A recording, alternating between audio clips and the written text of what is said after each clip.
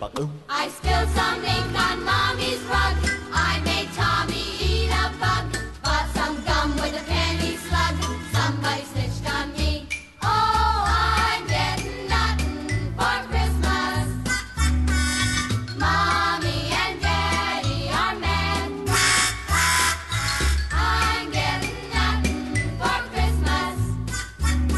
'Cause I ain't been nothing but that.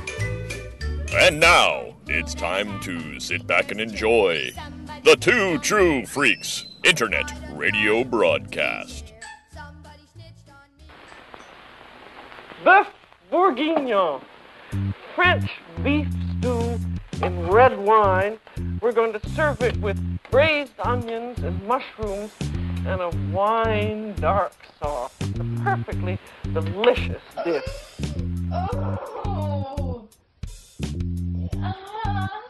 Or we could put in a little more tomato paste or a little more thyme. In this case, we fortunately find it's just right. Now for the thickening of it. Now we want to get our pan hot, and we're going to saute it in this first until it's brown, and then we're going to put it in this pot, in which we're going to cook it in the oven. Now this is going to go in a 325 oven, and it should cook very, very slowly, just at the bare simmer. And once it's in, except for checking the oven to make sure that it isn't bubbling and boiling, you don't have to look at it anymore. Then all let the sauce drain out, and then we simply put the stew back into the casserole. There. You want the flavor of the onions and the beef to all blend themselves with the stew. That's going a little too hard, so I'll put it at the side. There. About 2 or 3 minutes, if you had it in the icebox, you heat it up very slowly and baste the meat with the sauce. And then you cover it and simmer it very slowly for about 2 or 3 minutes until everything is tender and hot through. Well, now this is ready to serve right now. Hello, this is Corey Jean, and you're listening to Eat It and Beat It on the Two True Freaks Network. And just remember, do whatever comes first.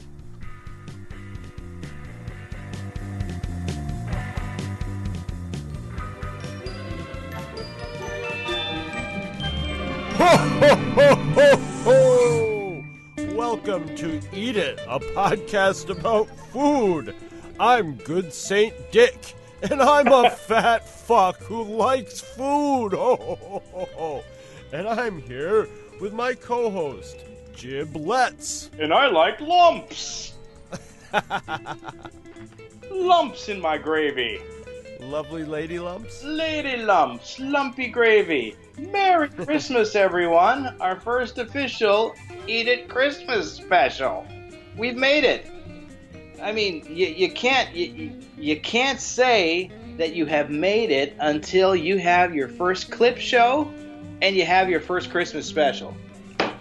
I don't think there's been a single Two True Freaks clip show. No, but in the history of Two True Freaks. Yeah, Can you believe it? You haven't made it until you've had a clip show and a Christmas special.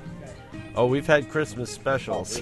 I can tell you that. Just maybe we can do a clip show of our Christmas specials and run it as a Christmas special. kill two birds with one stone, damn it. Yep. But this is the podcast that you have been waiting for all year as you trim your tree or trim your bush or whatever you might be doing. This is our Christmas food special, and our topic today is holiday dishes, holiday traditions, Christmas meals, past, present, future, whatever you might want to call it. And I thought it was a great topic because gather around, children, because I'm sure that you have plenty of stories to tell about Christmases past, present, and future? And what does the Christmas meal mean to you? Who, me? Yeah, you. Have you had any? When you think Christmas, has there been spectacular Christmas meals in your past? There was. I mean, Christmas was Christmas dinner. Probably, I think by the time we were eating Christmas dinner, it was maybe like 2:00. So it was not dinner. It was lunch. It was like an extended from lunch to dinner at my grandmother's house, and we get there at like 10 in the morning or something like that to open Christmas presents. This is Christmas Day, right? Were you one of the people, Christmas Day? Yeah. You weren't the family that opened everything up on Christmas Eve. No, I don't even think we did the, you can open one present on Christmas Eve thing. I think, actually, I seem to remember my sister and I having the offer of that and then, being like, no, that's okay, we'll wait, which is insane, but I think that's what happened. Yeah, I think we've had a few Christmases when I was growing up where we just got overexcited and just, blew our load and opened up everything Christmas Eve, and then Christmas Day, it was like, oh, man. No, we had to. We packed up. I think we'd. You know what we'd do? We'd open a present at home in the morning, and then we'd haul all the other presents over to my grandparents' house, and then everybody, then there was the passing out of the presents, and we'd go in a circle and unwrap them, and then the feeding would begin. And during the course of the day, my grandmother would have the various breads, loaf breads, the date loaf breads and stuff like that, all just sort of laid out to snack upon, and lots of black olives and bread and butter, and that would be just sort of and nuts, like walnuts and stuff. Yep. Well, my family was the same way. When I think, every time I think about Christmas feasts or Christmas food, I always think of Dickens' A Christmas Carol, and when Scrooge meets the ghost of Christmas Present. Every incarnation I think that I've seen of that, Scrooge will open the door and all of a sudden there's the ghost of Christmas Present surrounded by all of this food, and I'll just read a quick quote from that scene because it's one of my favorites. This room is one of Scrooge's own rooms, but in the night has been transformed to a place of warmth and clarity. Garlands adorn the walls, plenty of food are heaped up on the floor, and light fills the room. As Scrooge looks in, the ghost greets him by saying, "Come in and know me better, man," which always kind of creeped me out. Because he looked kind of creepy. You'd figure he would say something like, "Get down here and putteth thou head under my cloak, sucketh thy cock," or something. It always kind of freaked me out. But there was mounds and mounds of food everywhere. Not that we had that. Christmas Carol, are you watching, Dario? Yeah. You mean he didn't have, he didn't open up his cloak and there was a big dong down there? I do not remember any spirit cock in Jesus. Christmas Carol. Maybe I was watching the wrong one. or the right one. Oh, God. No, I always thought they said, "Come in, partaketh of my penis." No. Maybe I... Well, you lived on the West Coast or the East Coast. You lived in California or New York City, so that you were out in California at this time, right? Yeah, I was. They might have had different versions than we had on the East Coast here. Definitely wasn't the Muppet Christmas Carol, but as far as Christmas feasts go, for the most part, we, as an early country, we got our traditions were primarily what we brought over from England, which was the puddings and all of that type of food that the British had. But what I was always fascinated with was the Christmas goose. Now, we don't eat goose anymore. In this country, we don't do goose. And there's a lot of speculation as to why we don't eat goose and we did the transition to turkey. Some people actually say that it was Dickens that goose was associated with, Bob Cratchit and poverty, but I don't believe that shit. I think the real reason that we don't do goose as a country anymore is because it's just not that great. I've actually bought a goose. Is it greasy? Yes, I bought a goose before, and I have cooked it, and it is very, very, very, very greasy. Now, it's all dark meat, okay? But you'd have to get a huge fucking goose, like the Bob Cratchit goose, to feed a lot of people. But even some of the Well, aren't most of the gooses basically like aren't they like foie gras victims anyway? So they should all be like ginormous. Well, the Christmas goose that I got. This is horrifying. Yeah, foie gras is a horrifying thing, but it's good. But you shove food down my gullet, I guess I would taste pretty good too. But the goose it's greasy, and it's not a lot of meat on it. The breast is basically the main show. You can eat the legs, and there's no thighs. Of course, they do have thighs, or they'd be flopping around. But there's not a lot of thigh meat, and it's just not that great. So when the turkey is from the New World, when they discovered the turkey, they were so plentiful in the colonies that people started to eat wild turkey, and then later on we bred turkeys mainly for their meat. They're stupid animals, but yeah, you could just come up to them with a weed whacker and knock their head off. They're easy. But long ago, the goose was the centerpiece of any feast in the Middle Ages, especially around holiday time. But the funny thing about geese is domestic geese, they taste better 2 times a year. In the early summer, and then toward the end of the year, which is around Christmas time. And that's when they're fattest, and that's when they tasted the best. They're all dark meat, and it tastes good, but I just couldn't get by the grease, man, So we've switched over to turkey, and goose is expensive. It is really, really expensive.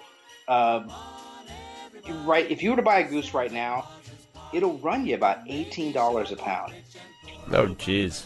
And I bought a turkey the other day. I bought $25 worth of groceries, and the turkey cost 39 cents a pound when you bought $25 worth of groceries. So I bought this huge turkey for about $9, So you can't go wrong with it. I always wanted to have a Christmas goose, and I did it about 6 years ago. And I had it. It's always kind of a weird holiday food-wise, Christmas for me, because you've had turkey at Thanksgiving, and ham I associate with Easter. So what do you serve? We had turkey and ham. Yep.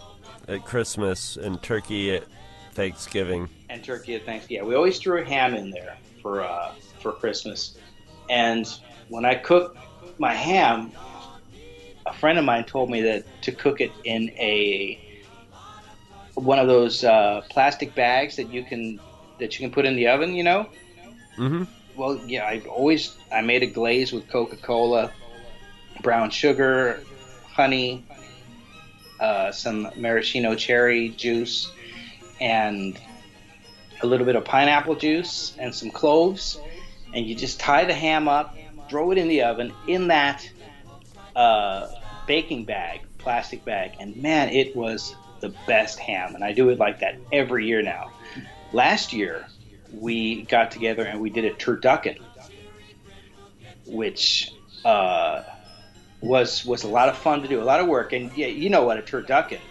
Mm-hmm. It is just YouTube videos. I learned how to butterfly the turkey, take all the bones out of the turkey except the legs, butterfly a duck breast, the whole duck, take the bones out, and a chicken.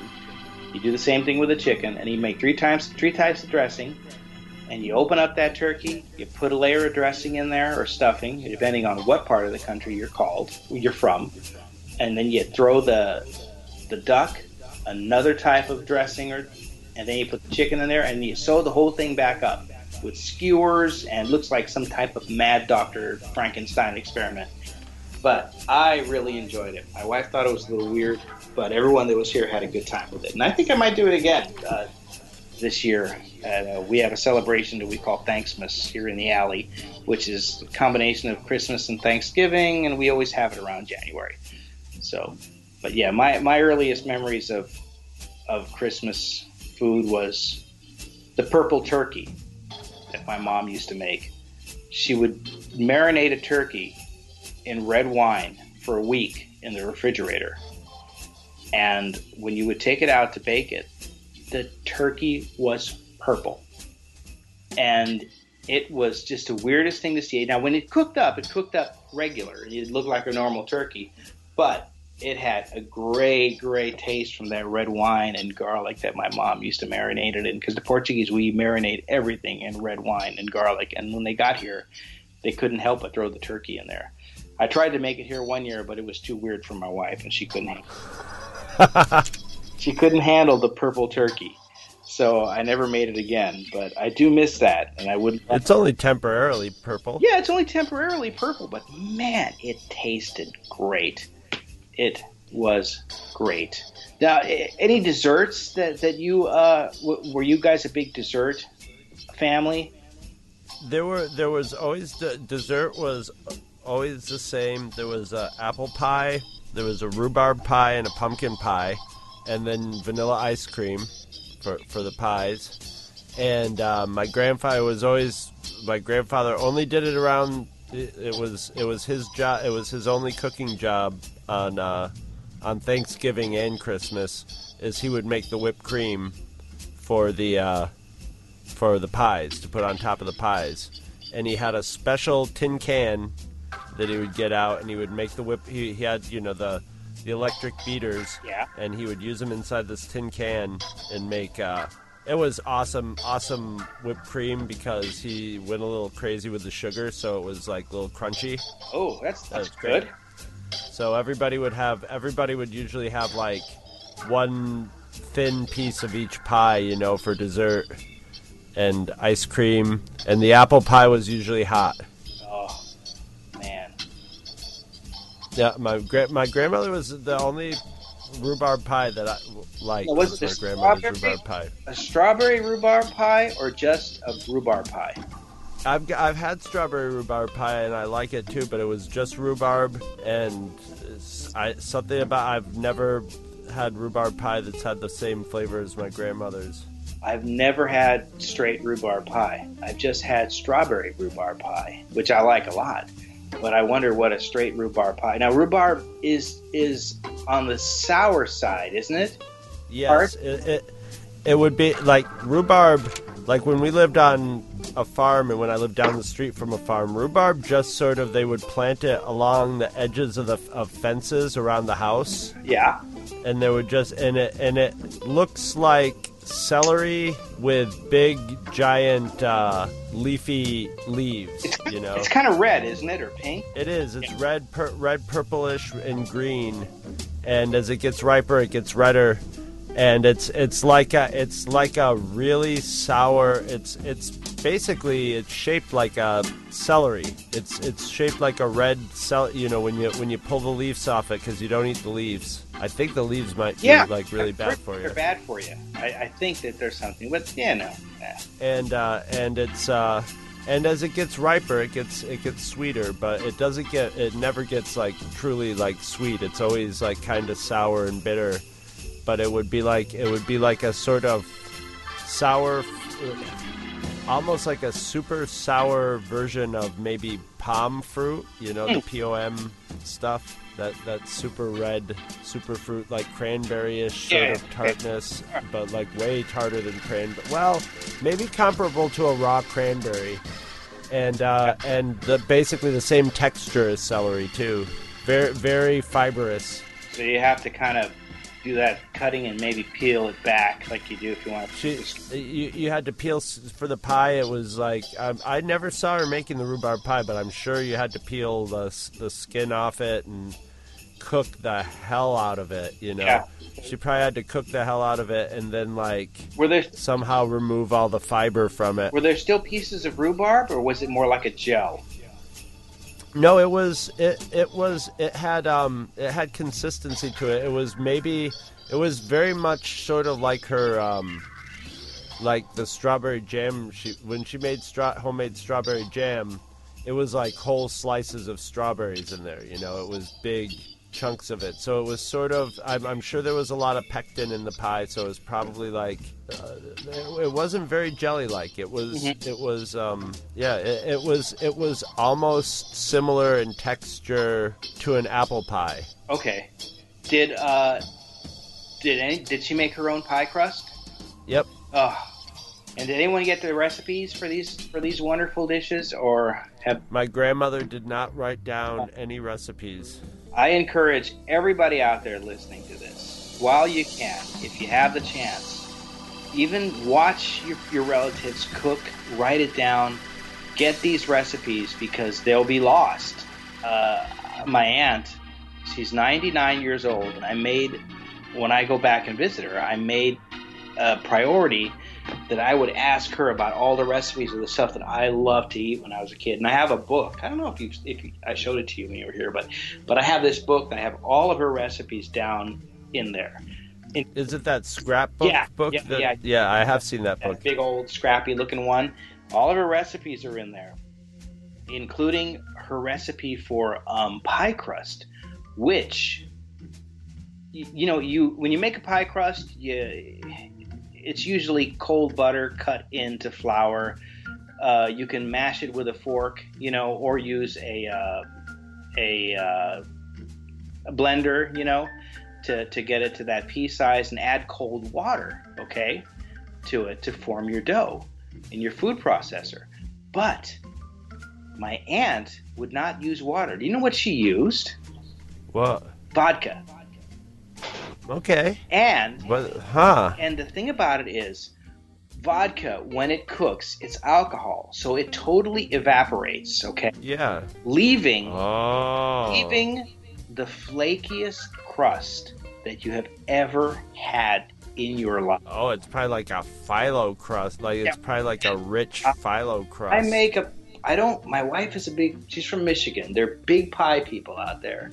And when I make a pie, which I don't make a pie too often. I love pies, but I like other people making pies more than I like. But I always do this.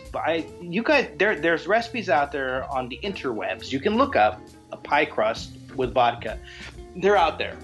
If you make pies, it'd be worth your while to look up the vodka pie crust recipe. You can find it, and you will never have a better pie crust than when you add vodka. And plus, you can take a couple of swigs when you're making the pie, which is great. And it's funny. Christmas edition. Yeah, for holidays, desserts, it's pie, man. It's all about pie. For me. Well, and cookies. And cookies, yes. Always cookies. And cookies. And I have one cookie recipe, which is, I sent the cookies to you last year. And I spend a week or so, and I make the cookies the recipe was given to a friend of mine that I used to work with at the grocery store. And there was a girl that used to come in, and she was in love with this guy. His name was Babbitt.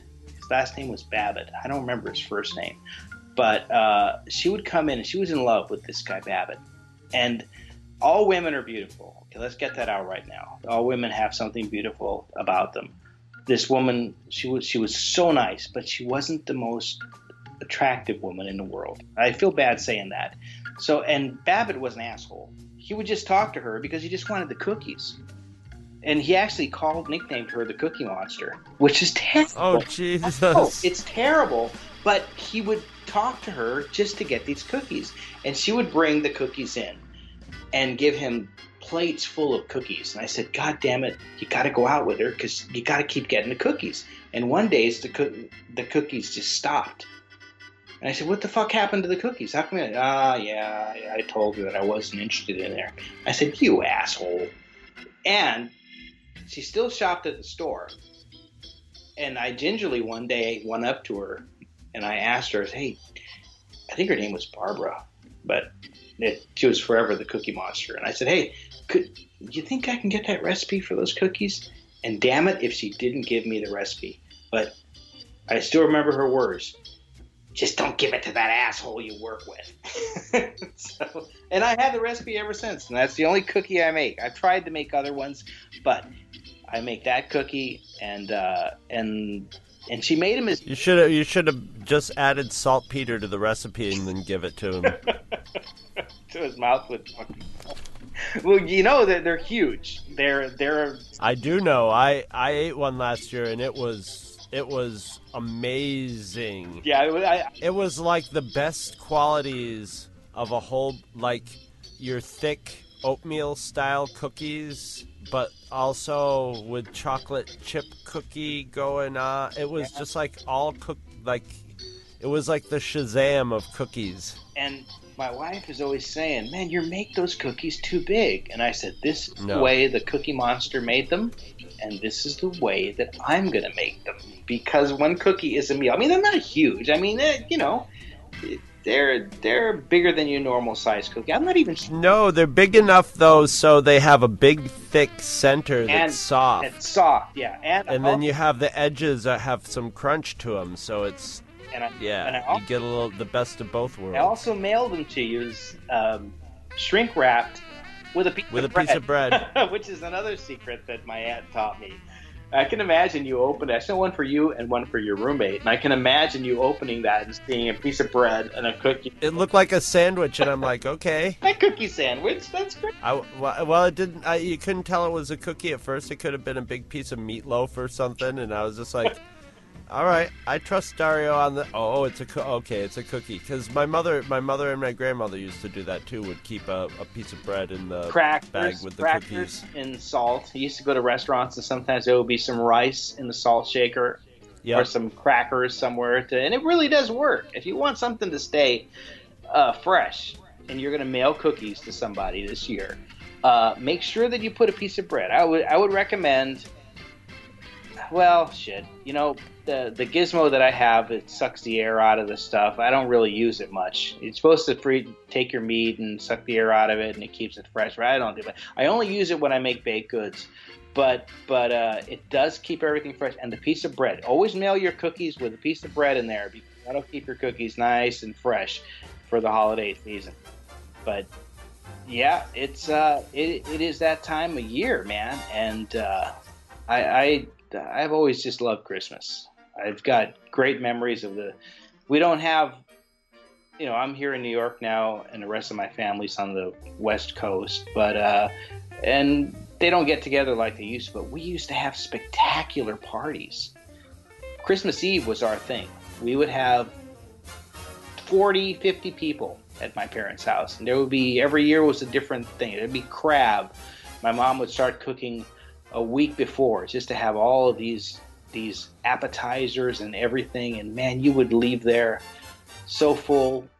It was just, Not you. You could just go to bed. Lucky you. Oh, yeah. Well, my mom was one of these people that the kitchen had to be clean before she would go to bed.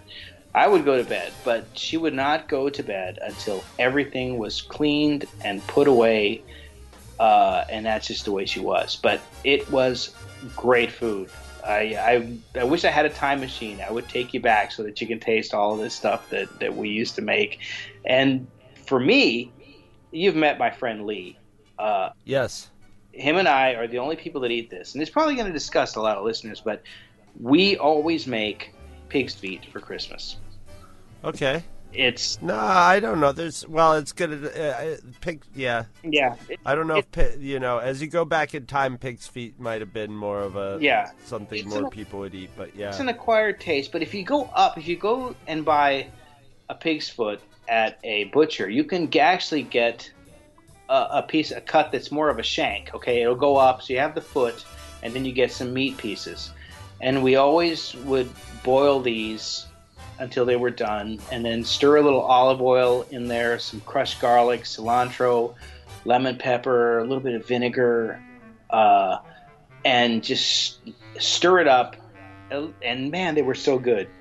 And the people that loved it, they would love it. The people that didn't love it, they would just look at it and go, ugh. But I always did. You respect someone that tried something, and anyone that tried the pig's foot, more maybe not the whole hoof or whatever. You go up to the part that's meat. They loved it. It was delicious. Oh, I'm sure it was tender as hell. Oh yeah, because we used to put it in a pressure cooker, and we would cook the hell out of it, and it was absolutely delicious. And I used to blend a jalapeno in there too, just a little bit, because Lee's kind of a puss and he can't do any hot stuff. Right. But yeah, let's just see. That's something I would eat, because I'm not squeamish. It's basically, I know that there's not going to be anything like gross on the hoof. It's cleaned and it's going to be cooked. Totally clean. I mean, do you like cilantro? I love cilantro. You know, there's a majority of people out there, and this is a genetic thing, that when they eat cilantro, it tastes like soap.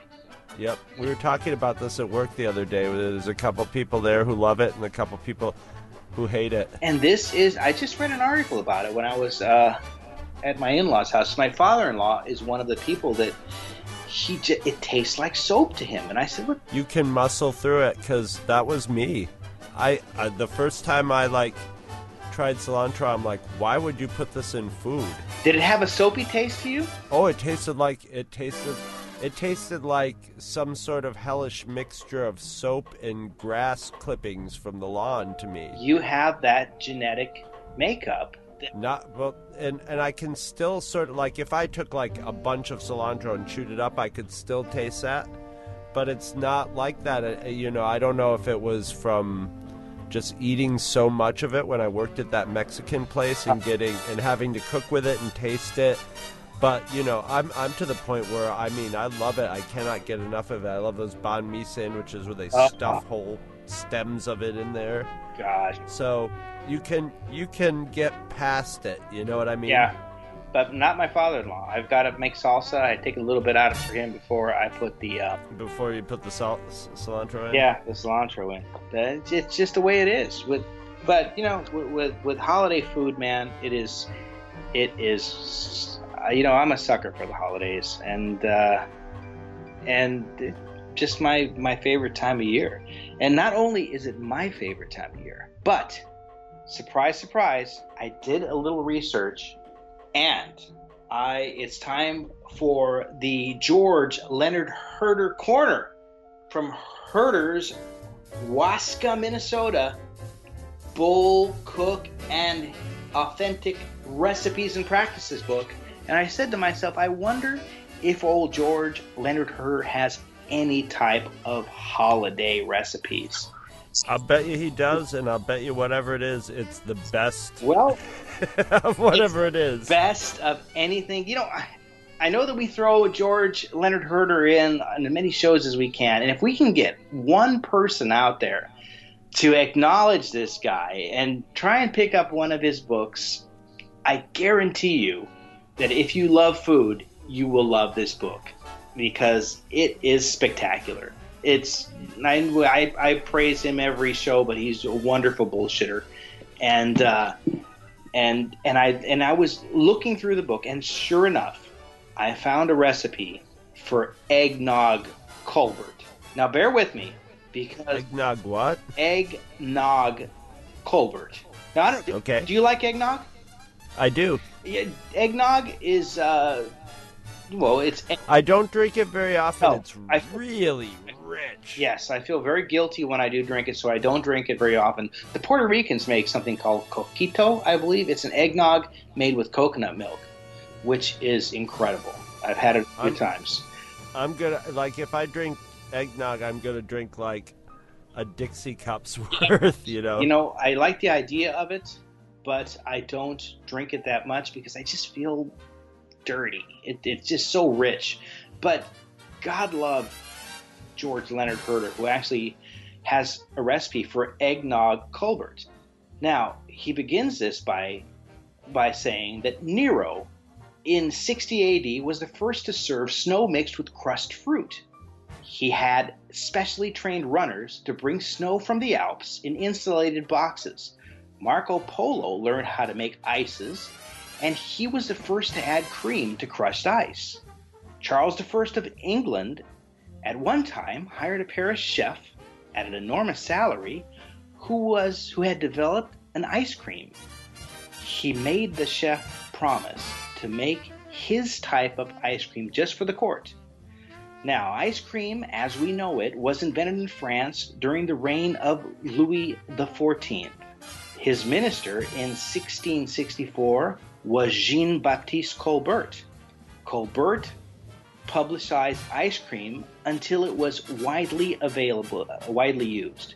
He invented an eggnog that has never even ever been closely equaled, and makes a Tom and Jerry. Of course. Yeah, it makes a Tom and Jerry taste poor and flat in comparison. Now, I don't know much about Tom and Jerry, but I believe it was a drink that was made back in the 70s, 60s, 50s, and you had Tom and Jerry sets. You see them at the flea markets all the time, but it was kind of like an eggnog, I believe. And here is the recipe brought up to date. It was and is the treasured possession of many a French immigrant. The recipe makes 4 small drinks. Now, as you know, I have everything ready here to make this recipe, all right? Now, the first thing you have to do is you have to add 1 cup, you have to take 1.5 cups of milk and 2 egg yolks, okay, and mix them together. So bear with me here. I have everything right here. Do you have the yolks all separated and everything? Got the yolks all separated here. Oh my God. All right, so hang on here. I'm going to go ahead, put the yolks in there, all right, into my my cup. Next, you are going to, and I mean, this recipe dates from 60 AD, all right? Next, you are going to add some milk. All right, so we just added the milk. Then 2 scoops of vanilla ice cream, which are already in my shaker. You're going to add a dusting of cinnamon, which I just threw in there, and a dusting of fresh nutmeg. Now, if you guys love holiday food, I recommend going out and buying a nutmeg grater and your own nutmeg, because there is nothing in the world like freshly grated nutmeg. Don't buy the garbage from the grocery store. That stuff is no good. I'm grating nutmeg as we speak. Okay, so we have the nutmeg in there, and now we add our rum. White or dark rum will work equally as well with this. Now, I prefer dark rum, so I have a little bit of Santiago de Cuba rum that I smuggled in from Cuba. Not from Cuba, but from a country that has Cuban rum. So this is actual Cuban rum. So hang on, we're going to add. Adding a little more than I should. So this, the egg yolks are raw, and the ice cream. So now we are going to take my immersion blender. So hang on 1 second here, and just hang on here. Oh my. Come on, Dave. It sounds like a sound effect from the next episode. It very well could be. Give me 1 second. Here it is.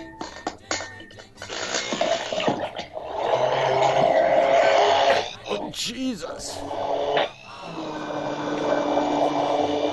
Gotta make sure I get that egg yolk.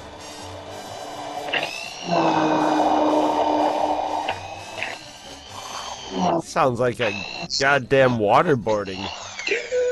Talk, motherfucker. Okay. I am convinced that this smells delicious. All right, let's just pour this into my traditional. Now, eggnog, egg is egg. Nog comes from the British, which was a traditional, nog was a wooden cup. A nog was a cup made out of wood. So here we go. I have it in. I don't have a wooden cup, but I'm going to taste it now. Ah, God damn it. This This is good. Now, you might balk at the raw egg yolk in here, and who knows, maybe tonight I'll be balking at it too, but this is an excellent eggnog. It's not as sweet. Hey, maybe the rum kills anything. Yeah, it's not as sweet as you would think with all that, with the vanilla ice cream, but it's good. And once again, George Leonard Herter has done it. I don't know how he got this recipe. Eggnog Colbert from Bullfinch and Historic Recipes and Practices. So, how does he get any of his recipes? I don't know. From history. From history, but goddamn it, this is good stuff. And in closing, I kind of wanted to ask you, since you said that your grandmother didn't cook from recipes, if you could go back in the Wayback Time Machine, and you could have anything that you remember your grandmother making from your childhood, what would it be? Well, I mean, there's two things battling for that right now, and what would probably win would be lasagna. Her lasagna was spectacular. But there was also this dessert she made that was made of graham crackers, this sort of cream filling, layers of like chocolate sort of syrupy layers that was unbelievably ambrosia of the gods. Like, it was just this thin sort of pudding chocolate graham cracker thing that with whole graham crackers it would just soak up the like vanilla pudding. Graham cracker lasagna, almost one layer of... Yeah, they both were types of lasagna, yes. Yeah. It was like dinner lasagna and dessert lasagna. But I would take the dinner lasagna probably over the dessert lasagna. Yeah. For me, if I could do it, I would go back to my grandmother's rice pudding. Portuguese, we were big on rice pudding. Now, some parts of Portugal add egg yolks to the rice pudding. We didn't. From the northern part, we made rice pudding. And this is the one recipe I have never been able to master. I have it, but it's always been tricky to me. But your grandmother's specific rice pudding, because I've made rice pudding before. I'm pretty good at the rice pudding. She could make it. It was always, I can't tell you, but you had to have a touch for it, and we would pour it on a platter. So it wasn't in a big deep dish. It was always in a rather thin platter that you would pour it out on, and then with cinnamon, you would drop the cinnamon on top of it and make little etchings, little designs. And if I could go back and have anything just one more time, I would like to have my grandmother's rice pudding, because I'm never able to duplicate that recipe. But that's what the holidays are all about. They're about memories and making new memories, I hope. And I hope that everyone out there has a great Christmas meals and is with their family and friends. And as you notice those two guys over there in the green room? Yeah. Yeah, it looks like they've got something up their ass. They look like salesmen. They've got those like sample boxes next to them, but I don't think they're Fuller Brush salesmen. No, I don't think they're Fuller Brush salesmen. One of them's bent over. They're Fuller something. They're full of something. So with that, God bless us, everyone. Great, Tiny Tim. We'll be right back. Tim, but all right, Tiny Tim works.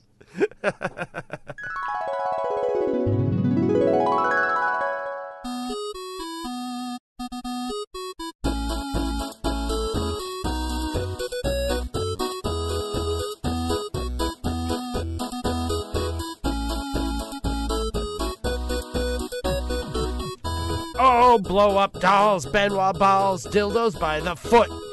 pokes and squeals and torture wheels ring out on Christmas Day. Hey, it's the annual Xmas sale at Clawhammer's Adult Party Emporium. Throw some jingle on your bells with these great bargains. Mistletoe belt buckle, $5. Blow up Frosty with 4 functional snow holes. Ladies, take a wild sleigh ride on our combination mechanical bull and Sibian. Hold on! We got holiday glitter lube by the gallon.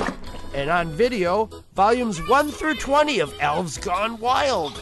And for you adventurous types, it's half price on our cosplay dungeon, where Santa Claus, Mistress Claus, and Rudolph the Red-Nosed Reindeer will flog you into the holiday spirit.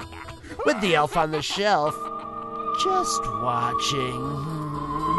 So come on down and get those decorations up, and shake some packages if you know what I mean. We got the Boy Scouts out front selling trees. Do all your holiday shopping at once. What are you waiting for?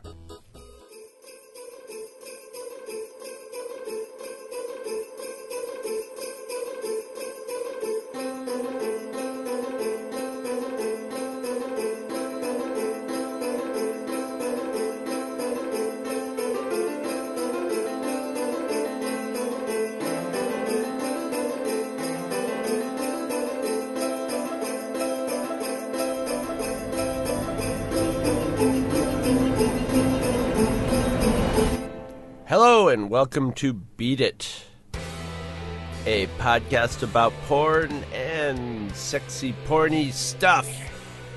And in the Christmas spirit, we've talked about food. What else is the great thing about Christmas is getting your toys. And we're talking about toys. I am Ebenezer Screw, and I am here with Fal Us, renowned sex historian. Take the whole thing, baby. Take the whole thing! Ah, I see you've got Dr. Phallus's renowned cure for hysteria. Yes. I travel the country with my briefcase in hand, and it's like the Tupperware party, but filthy. so yeah, for our holiday special, everyone loves gifts, so we thought that we would do toys. However, not your defunct Toys R Us toys, but adult toys. So that's what our topic is going to be. And let me hear, I'm sure that you can probably lead us into this conversation. I just know that you can. So what's your take on adult toys? I mean, have you ever come across any interesting things in your flea market finds or digging around basements or anything like that? Oh, at garage sale, every once in a while, garage sales, mostly at antique shops, I've run into the old school vibrators. Yes. Literally vibrators. They're, not phallic shaped things. They were almost like a handled object with a almost flat curved, sort of thing. And they were not sold for any kind of sexual or masturbatory means. No, they were to women to as muscle massagers. Yep. They just never specified exactly which muscles they would massage, and they were perfectly good for massaging muscles in your neck and legs and arms and back. But there were also other muscles that could relax certain, feminine hysteria areas and perhaps calm the savage beast. Yeah, exactly. And they always sell. Whenever I come across these things, they're usually chrome. They look nice, and you're right. They're packaged as massagers, but that's not really. I'm sure that it probably felt good on your shoulders, but they felt great other places, and that brings us to sex toys. They have always been around. People think, the adult store has gone mainstream. Throughout history, there has always been. I mean, we're creatures with holes, and you know what? We're going to shove something up our fucking ass, or we're going to shove something in any hole we can. And how do you think people before, like, let's go back to a time before the internet, before this stuff became mainstream? How do you think people got their sex toys? Through the mail across state lines, or in a darkened back room. Yep, in a darkened back room is a good way to put it. Now, when you said that, when you talk, and then they take it home and put it in the darkened back room. Darkened back room. When you talk about vibrators and you talk about massagers, I have to bring up Dell Williams. Dell Williams, in 1974, she went into a department store, and she was humiliated by a department store clerk when she tried to buy a vibrator, okay? Now, I don't know. I assume that it might have been one of the ones we're talking about. And she started a company called Eve's Garden. And she died she's no longer with us. She died at 92, but she started this company from her home in Manhattan. And not only was she a spokesman for women's liberation, sexuality, and sexual health, but she sold products through the mail and through catalogs that women wanted, and around that time the stigma of these items started to disappear. I recently, at a flea market, I found a box it was a vibrator, still in a box, probably around 1970-ish. Wow. Yeah, and I sent you a picture of it, as a matter of fact. I went back and forth with the guy, who's a Nigerian guy that I like to buy things from because he loves the art of the deal. And you go back and forth, and you go back and forth with the price. And I said, look, you don't want this around here. Come on. Sell it to me for what? So he did. And it was made by Doc Williams, who was another guy who started a company, and he lent his name to sexual toys. And eventually, all of these companies, the biggest retailer of sexual toys is Adam and Eve, and they're still around. And the company is the biggest mail order distributor of condoms, sex toys, and erotica in the United States. And it was founded by a guy named Phil Harvey, who called himself, who was one of the most influential figures in the American sex industry.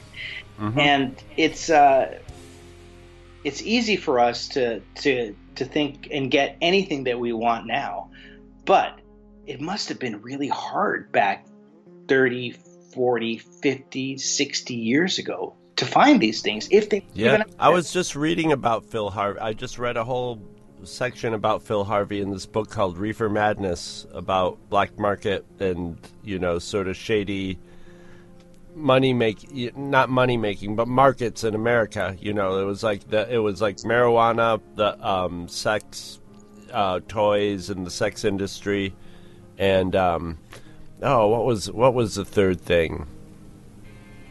Oh, it was migrant workers. Hell of a combination. But yeah, they were talking. Lee Harvey started out trying to do a good deed and just ended up finding out that it was very lucrative to provide that service. Both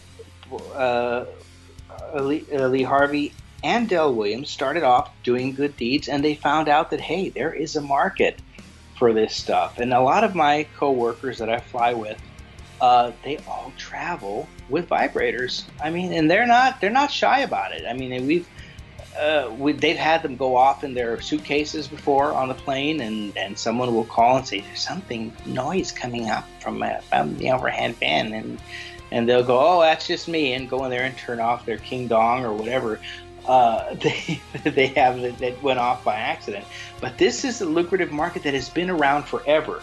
Don't think that this is something that it's just started recently. I mean, as long as there have been people, there have been sex toys. That is true. There's a Paleolithic stone dildo that has been discovered by archaeologists. And they're still finding them. maybe some guys, well, this was used to grind corn. They found a few in dinosaurs, and they're trying to figure that out right now. This was used to grind corn. Hell no, this was used to pound up your ass. If you have a hole, people are going to satisfy themselves. That and that's just the way it is. 53% of women admit to having or using a sex toy, or it's slightly less for. Do you wonder if more of them these days have caught on that that even if they don't use them, they should say they use them just to keep men on their toes? Yeah. I've researched some of these things, and I can't compete. It's hard to compete with Energizer, huh? No, you cannot compete with the stuff out there on the market, and there is a lot of stuff out there. According to Amazon, you can buy all this stuff, and you can go to the Two True Freaks site and order it if you'd like. It's still enough time to put it in your Christmas stocking for your loved one. Now, the best seller, and I know this for a fact because this is actually what a lot of my friends at work use. It's the Rabbit vibrator, and it has a little bunny ear for the clitoris, and it's an incredible looking thing. It's actually kind of scary. A lot of these are kind of scary. Vibrators are the top selling sex toy on Amazon, but don't think that there isn't anything for men either. There is the vibrating male masturbation cup, the pocket puss, and they come in all kinds of shapes and sizes. Oh, what are they called now? They have the fleshlight. They're fleshlights now. Ah, fleshlights. And there was a time period in the early days of podcasting where the big, the very popular podcasters, like Joe Rogan, and guys like that, usually guys who were comedians who had had built a career and then went into podcasting, on a very wise move by Fleshlight, they would buy advertising time on these comedian shows, and of course they're gonna send them a Fleshlight, because any male comedian worth their salt is gonna try the Fleshlight and report on the show, about it, because comedians, they can't help themselves, that in either way. They can't help themselves with the Fleshlight, and then they can't help telling you about it. So there was this time period where if you listen to any of the large comedians, the popular comedian podcasts, you would have to hear a humiliating story about how they were always prefaced by hey, these guys are my sponsors. I felt that they sent me one. I felt I was drunk, okay. And at every podcast you just heard it. And I think that sort of brought Fleshlight into the public consciousness as just sort of the term for the pocket pussy. Pocket pussy's back in our day, Dario. The pocket pal. The pocket pussy was a sock with a fucking little bit of Vaseline in it or some lube in it. That's what a pocket puss was. That's the prison pussy. I've never tried, but you know what? I wouldn't put it past. Sometimes you're sitting in a hotel room and you're feeling. I wouldn't put it past me. No, I wouldn't put it past me. If you're out there listening and you and Adam and Eve, you want to send us a pocket puss or anything like that, please do, because I'll let you know what it's like. I think it'd be good. It couldn't bitch at you. Could never be tired. It wouldn't steal the sheets. You're not going to get sick, and it won't make you a sandwich. But what the hell? The one I'm looking at here looks kind of inviting. It really. You see, and being a podcaster who does a show about porn and sexual things, I'm not very I've never really been let's have sex with sex toys. Yeah, no. Maybe it was a time period that I was having the most sex of my life during was not one where but it's never been I don't know. That's just I've never maybe my partners or whatever, but it's just never been an ingredient or anything that I've been really like curious, incurious. I'm just sort of like indifferent. If I was with somebody who was like, hey, I have some sex toys, I'd be like, all right, I'll try them out. I like toys. No problem. But it's never been a fascination with me. Yet, why do I have so many stories? You're right. I wouldn't have a problem with the toys. I would say, well, that's cool, but do you have maybe a Boba Fett or something? Exactly. Is it still Mitten Box? The Mitten Box? I mean, I could rather play with that. But, I'm sure that you have stories, and I know that you're going to touch on some of the items that I'm going to throw your way right now. And we're going to go through some of the most popular toys that are out there on the market. One of them is the blow-up doll, which started, believe it or not, in 1904. And they date back as far as the 17th century, when French sailors devised the Dame de Voyage, a collection of curvaceous rags that they rags that could only ever resemble a woman to a homesick Frenchman.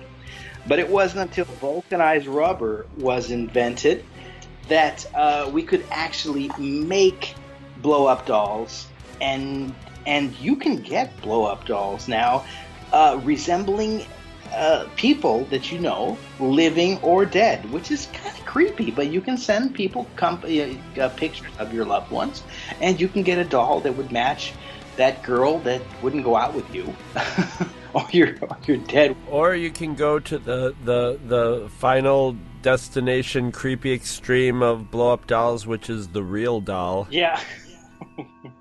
God, now I know that in your travels and your flea marketing that you probably come across more than one or two blow-up. Well, the blow-up doll story. Do you have one? Yes. Well, okay, gather round, children. Honey, she was named the Greek girl. Huh, okay. And back in college, I had two roommates, one of whom you've met, Mike Cross. Oh yeah, Mike, great guy. And actually, by the time people hear this recording, 2 weeks from now, I will be performing the wedding ceremony of Mike Cross and his lovely bride Gisela. More stories on that later, yeah, I'm sure. I can't wait to meet her. But anyway, we all lived in an apartment together. We had a 3-bedroom apartment together. It was in it was sort of like a housing complex. It was a 2-story little apartment, and every 2 weeks we would throw keg parties and have a band in our living room. And we had a group of friends, including this group of, there was this one girl, but she would be joined often by her friends, high school friends from New Jersey.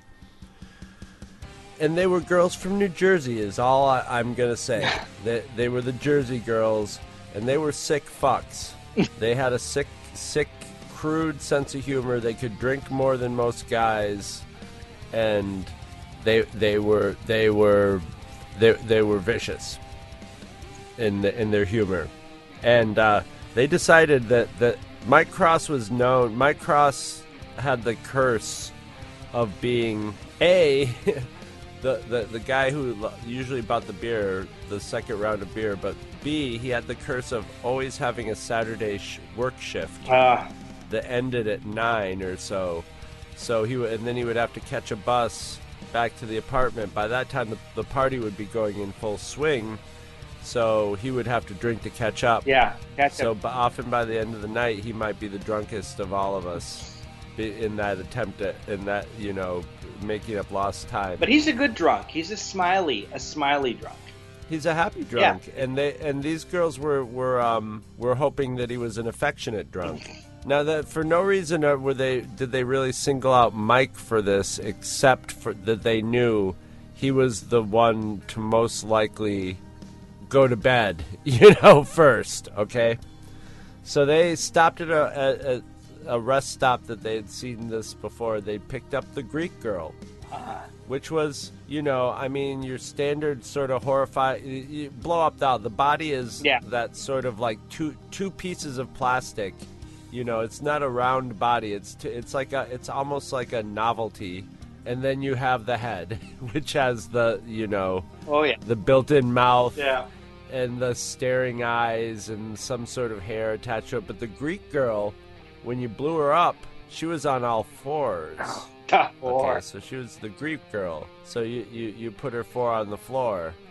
And so they blew up the Greek girl, and as Mike was down in the party mixing, and they set the Greek girl up in his bed and just closed the door and were like, we'll just let nature take its course.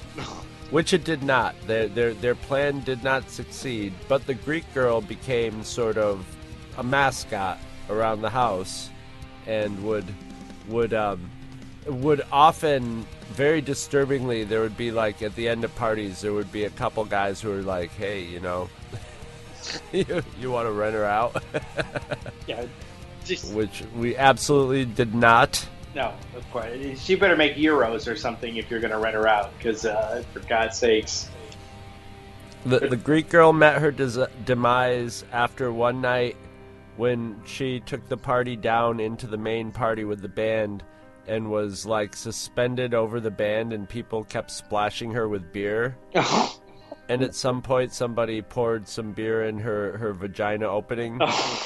And beers were being poured in her mouth and stuff. Of course, she's Greek. And so at the end of the party, she sort of got thrown behind the drum set, as is wont to happen, and she ended up upstairs in my roommate Dan's room. Now, not like in the way you would make for a sexy story, but just sort of like deflated and thrown on the floor in his room. And he and his girlfriend kicked her out the door, and she was just getting kicked around the upstairs until she ended up in this corner. And so one day I was cleaning the house for some reason. I don't know how this happened with me cleaning, but I remember I'm like, okay, the Greek girl has got to be thrown in the shower or something. And I picked up the Greek girl, and like old days old beer is dripping out of her orifices. No. And I hear this sound like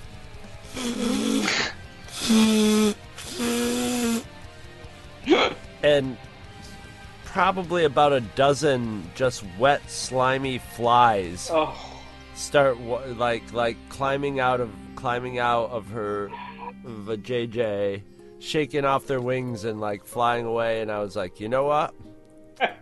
Sayonara, Greek girl. Those days are gone. Oh my God, that's horrible. That's a horrible story. That's just that the visual picture. All right, that's our first item. For our next item, we're going to go back to the year 1892, when a young man named Frank E. Young had a vision. All right. Now, not only did he have a vision, but this vision involved things being pushed up people's rectums. Now, he developed this in 1892, but he didn't market it until the turn of the century. His rectal dilator, quote unquote, butt plugs, was a terrifying 4.5 inches of pain designed to go where the stars never shine. Now, I don't know a lot about the butt plug. I don't know what it's used for. I don't know how you would get... well, the name is rectal dilator, so yeah. I'm assuming it's to relax and open up the rectum for something larger than the butt plug down the line. But you know what? People, these things to be sold during that time, they had to be marketed as medical devices.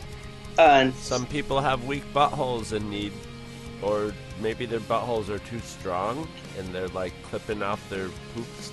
I don't know. But you can make up something. It was medical devices, and if you throw a couple scientific terms on it and it's about the butthole, most people during that time probably didn't want to talk about it too long anyway, so they'd be just like, oh, it's a medical problem with my nether region. Oh, okay, Yeah, thank you. I think it might have been something to do with maybe going to the bathroom, you're backed up, Well, in 1938, they finally caught wind of this guy, and they banned him for false advertising because it was supposed to be, I suppose, if you had trouble. We're on to you and your butt plugs. We're on to you and your butt plugs, but butt plugs are still very popular now. I don't really know enough. I have to ask some of my gay friends about them. Maybe it's an S&M thing. And that's the only thing that I can think of that they would be. Well, I would just reference people to our Devil and Miss Jones commentary. Yes. There was some butt plug action in there. Butt plug action there. That was to stretch out her butthole for Satan's dick. Yeah, well.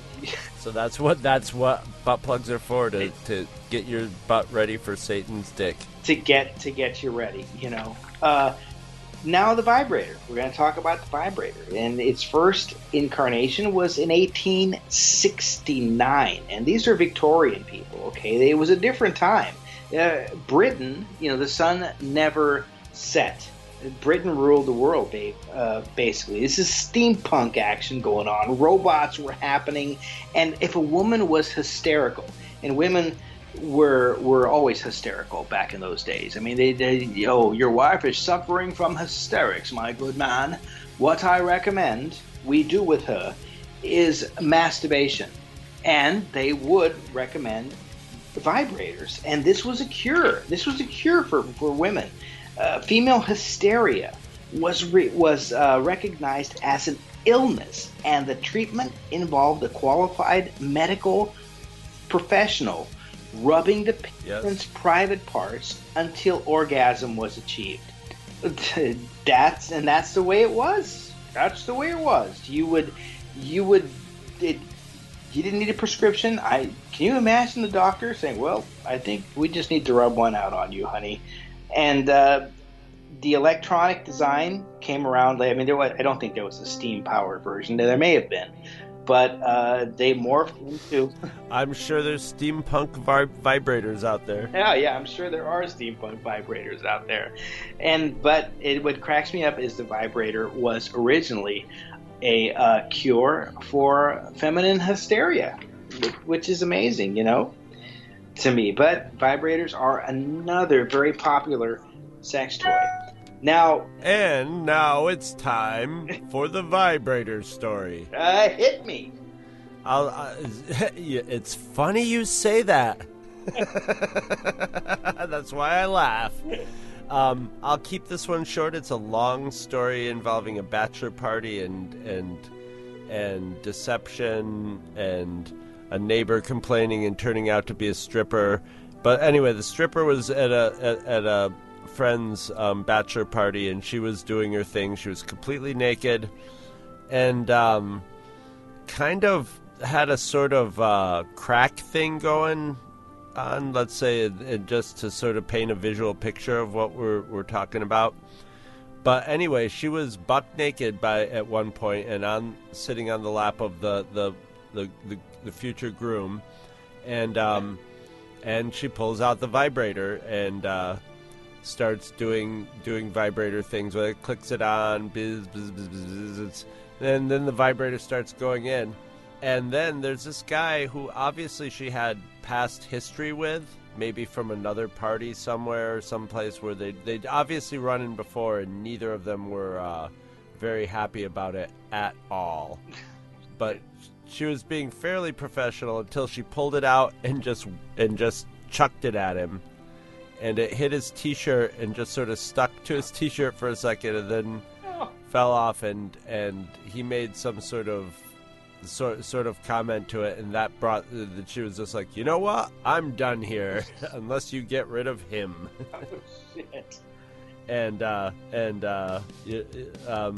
my friend who was the best man was like, I can't send this guy away, and he was like, no, I'll go, and like everybody else was like, you go, man. And you can just hear that Incredible Hulk music at the end of the show playing in the background, as he's walking away. No, he wanted to be as far away from there as possible. Shit. Oh. He was running away at super speed with Benny Hill music playing. Anyway, that's the vibrator story. Now, we're going to go into the year 1200 AD and look at the penis ring, which is not the same as the Prince Albert, but the penis ring is used for stimulation in a woman, and what fascinated me was this was a Chinese invention. I could think it would be more like a French tickler, but it's not like your Lord of the Rings, My Precious deal. Okay, it didn't make your dick invisible or anything like that. But what it did do, what fascinates me was, hence the penis ring, it was made from the eyelids of a goat with the eyelashes still intact. It helped the wearer get it on with the business of impregnation for hours on end, even if he was secretly crying inside. Now, I would love to get a look at one of these. Can you made from the eyelids of a goat? It's like in the Netherlands or something. There's like a sex museum that's probably got one of those. Yeah, they're still there. Now, the next item I actually have a story with, geisha balls. You can actually call them. I didn't call them geisha balls. To me, they were called Zhou-Ling balls, and women insert these two balls up into their. Oh, you mean Benoit balls? Yeah, I'm sorry, Benoit ball. Yeah, Zhou-Ling balls, Benoit ball. Yeah, and they insert them up in there, and they can walk around all day long with these little things clacking around in there, and it is supposed to be incredibly sexually gratifying. I had no idea what these things were. When I had my friend Adam had purchased a gold chain with a huge anchor on it, and a Jesus Christ was on the anchor, crucified, and he had bought it from a guy in a parking lot, and the guy told Adam that it was gold, so Adam forked over like $60 for this huge rope, and we went over to the pawn shop. And Adam was from Boston, and we walked into the pawn shop. It was kind of a pawn shop. They sold all kinds of shit. And they had a black and white TV set with some National Geographic TV show on, skipping, like the old TVs used to do. And Adam took the necklace out and said, look, here's a necklace. I want to see how much it's worth. It's got an anchor with our Lord Jesus Christ, the Savior here. He's crucified on it. It's solid gold. What do you give me for it? And the guy takes out his testing kit, and he rubs a little bit on there. He goes, if I drop this drop on here and it turns green, it's fake. If it doesn't, it's real. Put the drop on there. Fake green fuzz. Demons flying out of it. It's like, nah, this ain't real. What do you mean it's not real? It's not real. And I'm walking around, and I see these two little brass balls. And I thought they were marbles or something. Like, those are kind of cool. And the guy goes, hey, you know what those are? I'm giving him an old-timey voice. I don't remember what he sounded like, but this, you know what those are? And I said, no, what? He goes, those are Benoit balls. And I said, really? What's a Benoit ball? He goes, women stick them up inside themselves, and they walk around all day long with them clacking around. And I said, no shit. Yeah, they do. Are they used? No, they're new. And let me show you something. He took them out of the case, and he turned them, and each Benoit ball had a little electric battery in there, and they vibrated. These are electric Benoit balls. Holy shit. I said, that's really something. He goes, you could put them up your ass if you want. I said, no, it's all right. That's all right. I can put them up your ass if you want. He said, hey, yeah, guys they pound them up themselves, and they turn them on in there, and they walk around all day, and they feel pretty good. But needless to say, that was my first introduction to the Benoit ball. but they have been around forever, and they're also known as orgasm balls, which and I think like practically I think there's some girls that get sexual gratification from them, but I think they're mostly for getting your Kegel muscles they tightened up. That. You can and if you get those Kegel muscles tightened, you can do some pretty amazing stuff. Yep. Yeah. Like an iron fist and a velvet glove.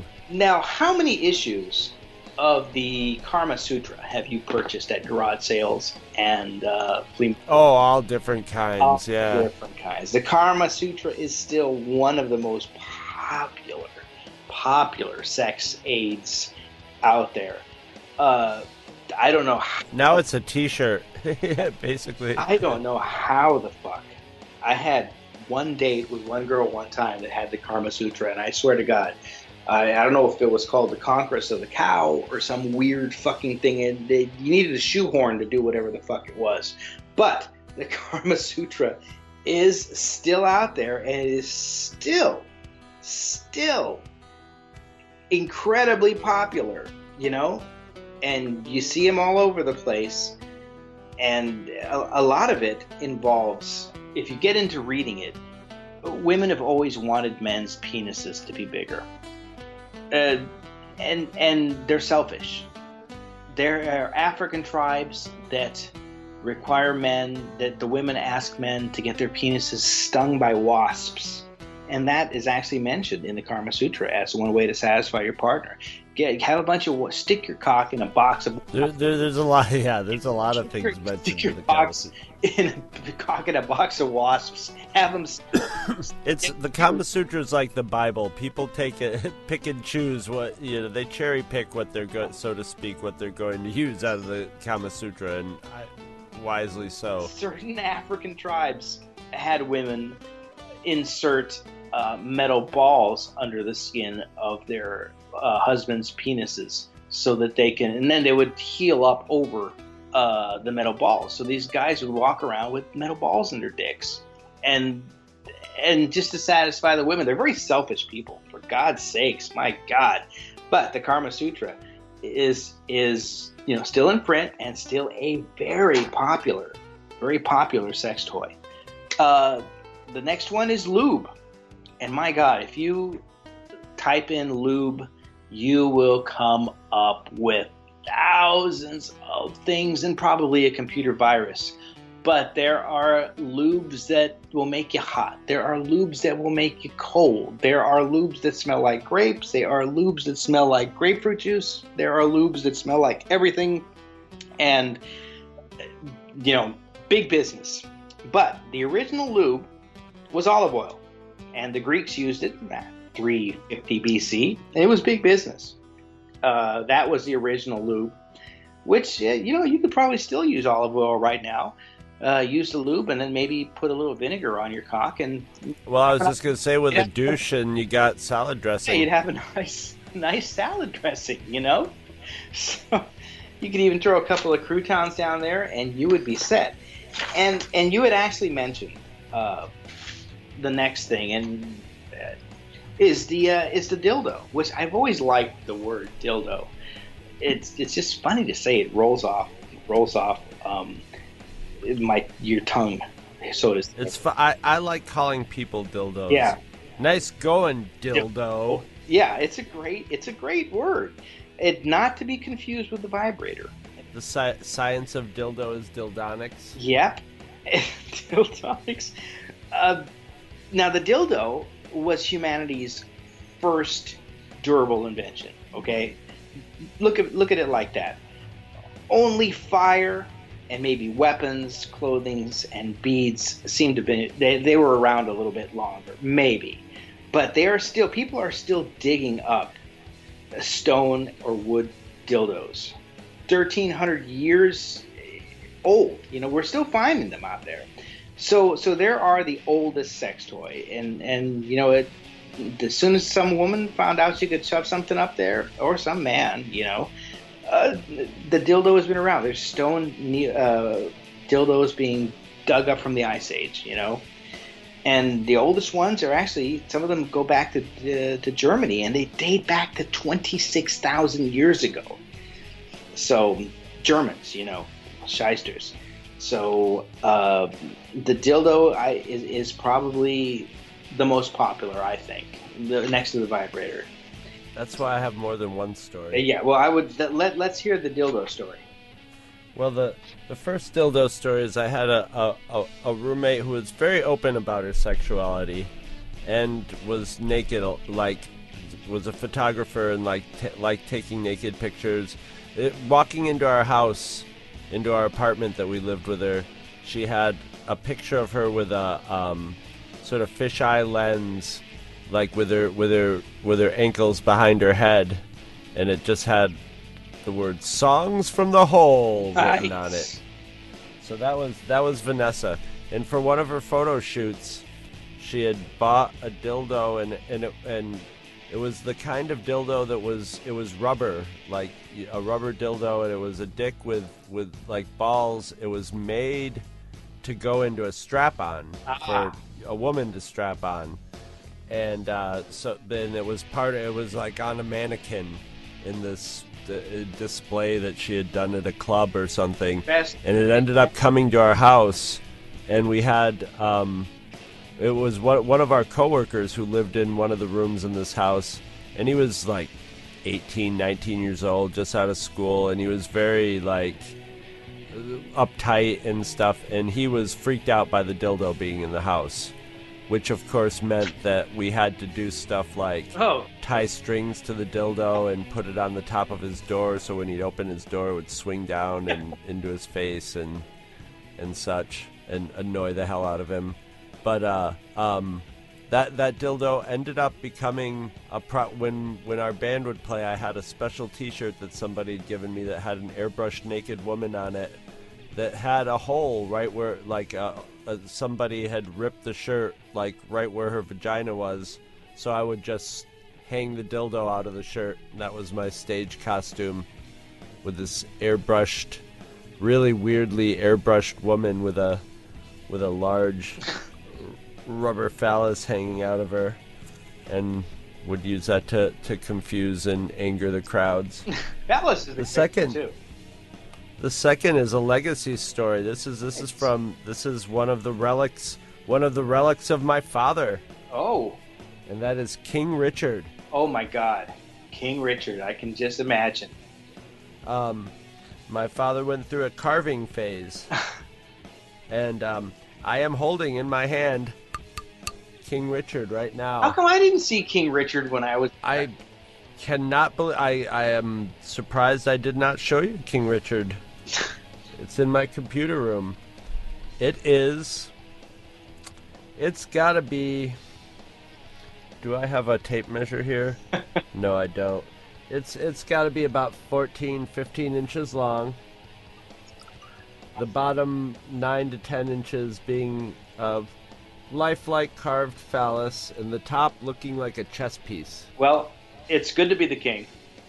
And he has a leather sheath. Oh, Jesus. That he's stored in, so he could be. And it even has holes in it where you could put leather straps in it, like so you could hang it like a scabbard at your side. Or take it to the Renaissance Festival. And King Richard is very nicely carved, very nicely finished.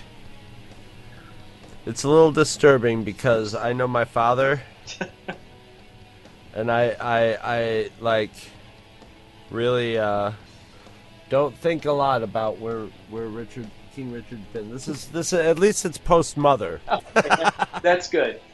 This was when my dad was dating 20-year-old Land's End models and stuff. So King Richard's had some adventures. We'll just put it that way. He must have. I could see your father knighting several women with King Richard. Exactly. Knights of the Round Table. Jeez.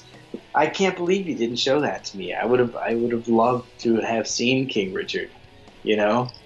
It's hard to decide what to thrust at people when you put them in our house. I've been there. So to speak. Nothing shocks me from your eclectic collection. From vintage Star Wars figures unopened for 15 years to King Richard the teakwood phallus or whatever he's carved out of. But King Richard the pussy-hearted. And there you have it. Did I miss anything that you can think of as far as the? Yeah, probably thousands of things, Yeah. but that's because our entire society, any kind of technology, is based on sex. We can have parts 2, 3, 4, and 5 on sex toys. There's video game sex toys and such as. How far are we away from sex bots? Well, it depends on how you define. I mean, I'm sure you could get a rigged up sex bot now, but do you mean like a sex android? Yeah. That like comes home and goes, "Hi Mario, how are you doing today?" Yeah. I would definitely. We're probably a little while away from there, but probably not as far as we'd like to believe. Not in my lifetime, I guess. Oh well, I'll just have to stick with the pocket puss. Back in my day, Back in my day, I had to squeeze a sock around my pecker. I had to clean my pocket pussy myself. We didn't Now yours goes and takes a shower. have real pushes. We had to use socks and pocket pusses. We go down to the butcher and get 2 nice pieces of liver. Yep. Anyway. Yeah. There you go. I guess on that note, we hope that we gave you some great gift ideas for your Merry Christmas, everybody. Merry Christmas, and make sure you check your stocking daintily this Christmas after listening to this, because you never know what you're gonna get. And a Happy New Year. Out of all the reindeer, you know you're the mastermind. Run, run, Rudolph, Santa coming far behind. Run, run, Rudolph, Santa's gotta make it to town. Santa, make him hurry, tell him he can take the freeway down.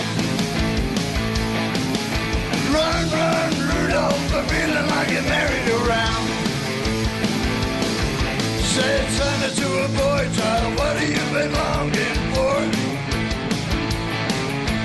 All I want for Christmas is a rock and roll electric guitar.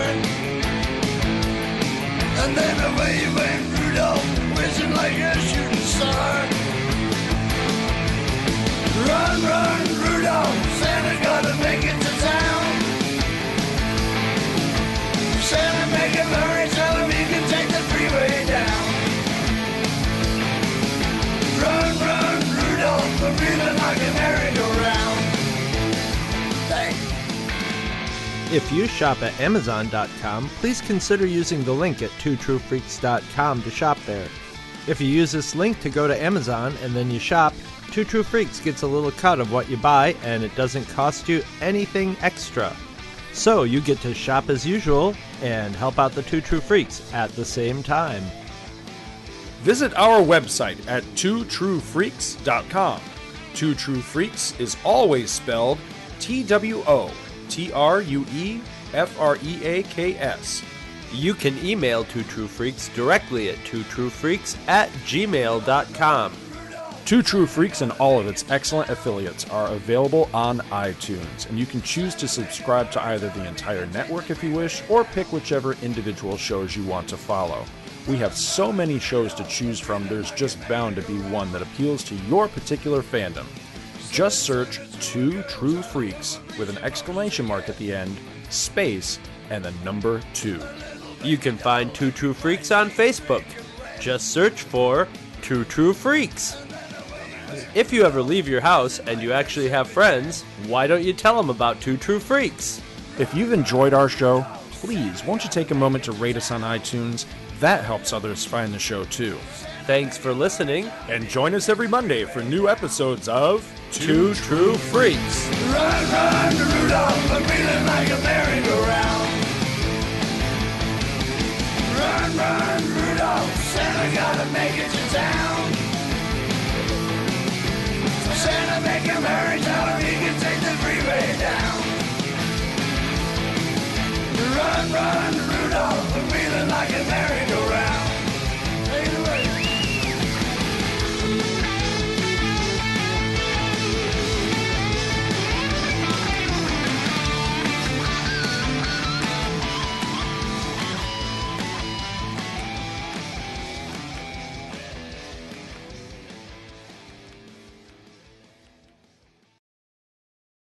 So I'm going to be staying here for a while. Things are all fucked up at the North Pole. See, Mrs. Santa caught me fucking her sister, and I'm out on my ass now. She got half of everything. This is going to be cool. This will do fine.